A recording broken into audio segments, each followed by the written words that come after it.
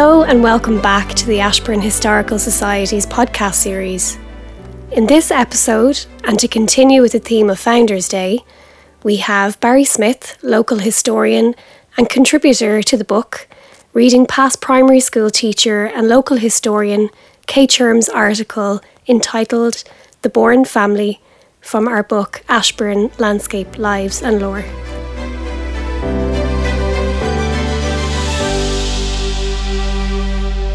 Up to the beginning of the 19th century, there were two main roads going north from Dublin, one through Swords towards Drogheda, and the other, according to the post-chase companion, that extended through Finglas, St Margaret's, Kilsallaghan, Greenogue, Curraha, Kilmoon, Blackline and on to Slane, a journey of 24 Irish miles from Dublin Castle. 11 Irish miles was equivalent to 14 British or statute miles, which is the measure that we use today. When the new road to Slane was built, milestones were placed along the way according to the custom at the time. The 9 milestone, referred to locally as the Niner, was placed where the current roundabout, immediately south of the town of Ashbourne, now stands, whereas the 10 milestone can still be seen embedded into the gatepost of the Stag's Head in the village. Early 19th century Ireland was very different to today. Very few people travelled, and those who did so went on horseback or in carriages drawn by horses. The railways would not appear for another 30 years or so. The wealthy had their own carriages, such as the post-chaise, which was a closed vehicle pulled by either a pair or a team of 4 horses. It was the most common form of road transport until the arrival of mechanisation. Depending on the length of the journey, it was necessary to change horses several times. Inns were built at various stages along the main roads where fresh horses could be hired and food and drink provided for traveller and animal alike. To help finance road building and maintenance, many main roads were tolled. Toll gates were placed across them and a fee was charged for travellers to pass. The amount varied depending on the size of the carriage and the distance travelled. Frederick Bourne was the proprietor of a successful coach business in Dublin, and he financed road building, with interests held in inns and other properties. He operated toll booths on the new road, and then decided to develop further businesses near them. The area was in the townland of Killegland, a rural area in the barony of Ratoath. There, he set about building a small village, with an inn and a hotel, on land leased from the local landlord named Carter. The lease was signed on the 4th of March 1820, and later Frederick got the opportunity to buy these lands. He named the village Ashbourne after himself, and the little borough gradually expanded. At the time, coaching inns usually had a yard to the rear which contained stables, allowing coaches to change horses quickly since speed was important on long journeys. The yard was accessed by large gates, often with an arched entrance. These yards, with their gates, can still be seen in several of the public houses in Ashbourne today, most notably Kelly's, the Stag's Head and Fox's Den, all of which are now used for car parking. Born about 1775, Frederick Bourne was the 5th son of a family of at least 5 sons and 3 daughters. He married Jane Shaw on the 13th of January 1792, and during the early 19th century he bought a house and 50 acres of land in Terenure, Dublin.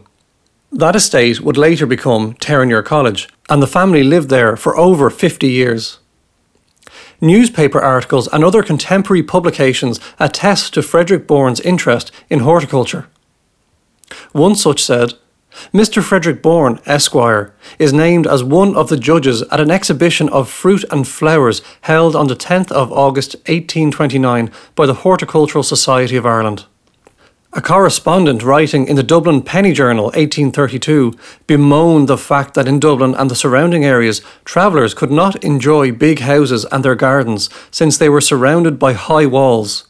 An exception was Bourne's estate in Terenure.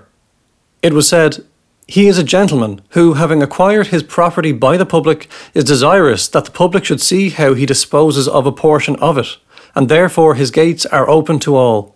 A rich abundance of lofty elms, the gardens fraught with all the glories of Pomona and Flora from the grand attraction. No expense has been spared.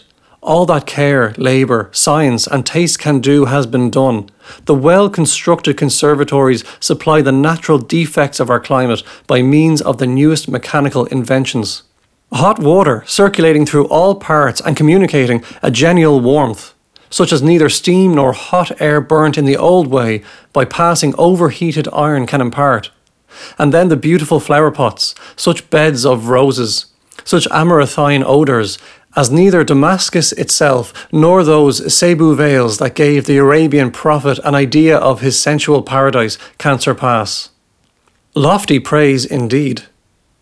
In its review of Mr. London's Arboretum Britannicum, the Dublin Evening Packet commented that the book had omitted several persons of note, including Frederick Bourne, Esquire of Terenure, whose knowledge and expertise in the cultivation of foreign trees and shrubs are very extensive. The layout receives explicit mention in Samuel Lewis's Topographical Dictionary of Ireland, 1837. It states, Terenure, the handsome seat of F. Bourne, Esquire, is remarkable for the picturesque beauty of its grounds, embellished with stately timber of many varieties, and its gardens laid out with great taste and comprehending a rich selection of choice plants and flowers.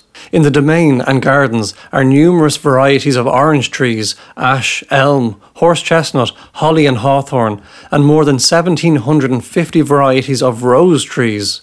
The conservatories and hothouses contain upwards of 12,000 square feet of glass, and the whole is arranged in the most perfect order and preserved with great care. Frederick and Jane had 5 children. William Hawker Bourne, born about 1807, Richard Edwards Bourne, born in 1809, Henry Hawker Bourne, born in 1814, Edward Sidney Bourne and Louisa Emma Bourne. The house that is now the Ashbourne House Hotel was later built beside Frederick's toll booth in Ashbourne Village, at the junction of the Milltown Road, and it became the home of Richard Bourne, his second son. Frederick's older brother, Henry Hawker Bourne, also bought property from Robert Shaw, including the Royal Hibernian Hotel, mail coach offices and yards in Dawson Street, Dublin, in January 1808. Frederick Bourne died in Terenure on the 31st of January 1843, aged 68 years. His will, drawn up on the 13th of August 1841, left property not only to his 5 children, but also to a sister, a brother, a niece and 3 nephews. Thereafter, the lands and property at Ashbourne were left between 4 of his sons as tenants in common. However, on the 25th of August 1846, a number of deeds of conveyance were registered, partitioning the estate. In one such deed, dated the 14th of August 1846, William Hawker, Henry Hawker, and Edward Townsend Bourne signed over the land and property in Ashbourne to their brother Richard Edward Bourne, as his sole and absolute estate and property. Richard was educated in Trinity College, Dublin, and was called to the bar in 1840. He married Isabella Mangan in 1858 in Dublin. In December 1850, the trustees of the Dublin, Slane and Drogheda Turnpike succeeded in bringing him to the Petty Sessions Court in Dunshaughlin on account of his refusal to, ironically, pay tolls. They claimed that he had levelled gaps on either side of the toll gates to pass through his land, and that on 3 occasions he drove his car around the toll gate and travelled along the road towards Dublin as far as he could without paying the toll. However, the court subsequently ruled that he had a right to pass the gates since he was the occupier of the land. At the time of his death in 1889, at the age of 81 years, Richard was a Justice of the Peace, and also had a house in Nelson Street, Dublin. By then, the coach business had declined, with the advent of rail travel. However, Griffith's valuation, which was a survey of land and property in Ireland taken between 1847 and 1864, shows that Ashbourne was a prosperous village during those years, and that Richard Bourne was the landlord of the town itself, which consisted of Main Street with 13 properties, including a police barracks and a Catholic church, Bachelor's Walk, which also had 13 properties, mainly houses, Bridge Street with its 6 properties, including a school, a forge and a toll house, and Castle Street, which had 20 properties, mainly houses.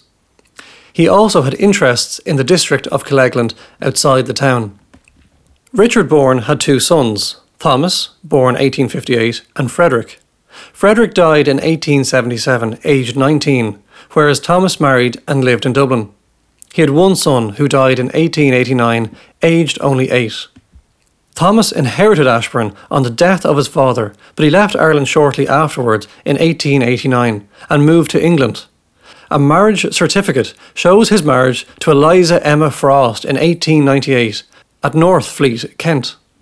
Ashbourne remained a small rural village until the early 1970s, when the Garden City estate, the first of many housing developments in the town, was built by Frank Dunn on farmland previously owned by Ned Nolte of Castle Street. Castle Street is often referred to as Ned's Lane by locals. Gradually, the green fields have disappeared, including some on Main Street.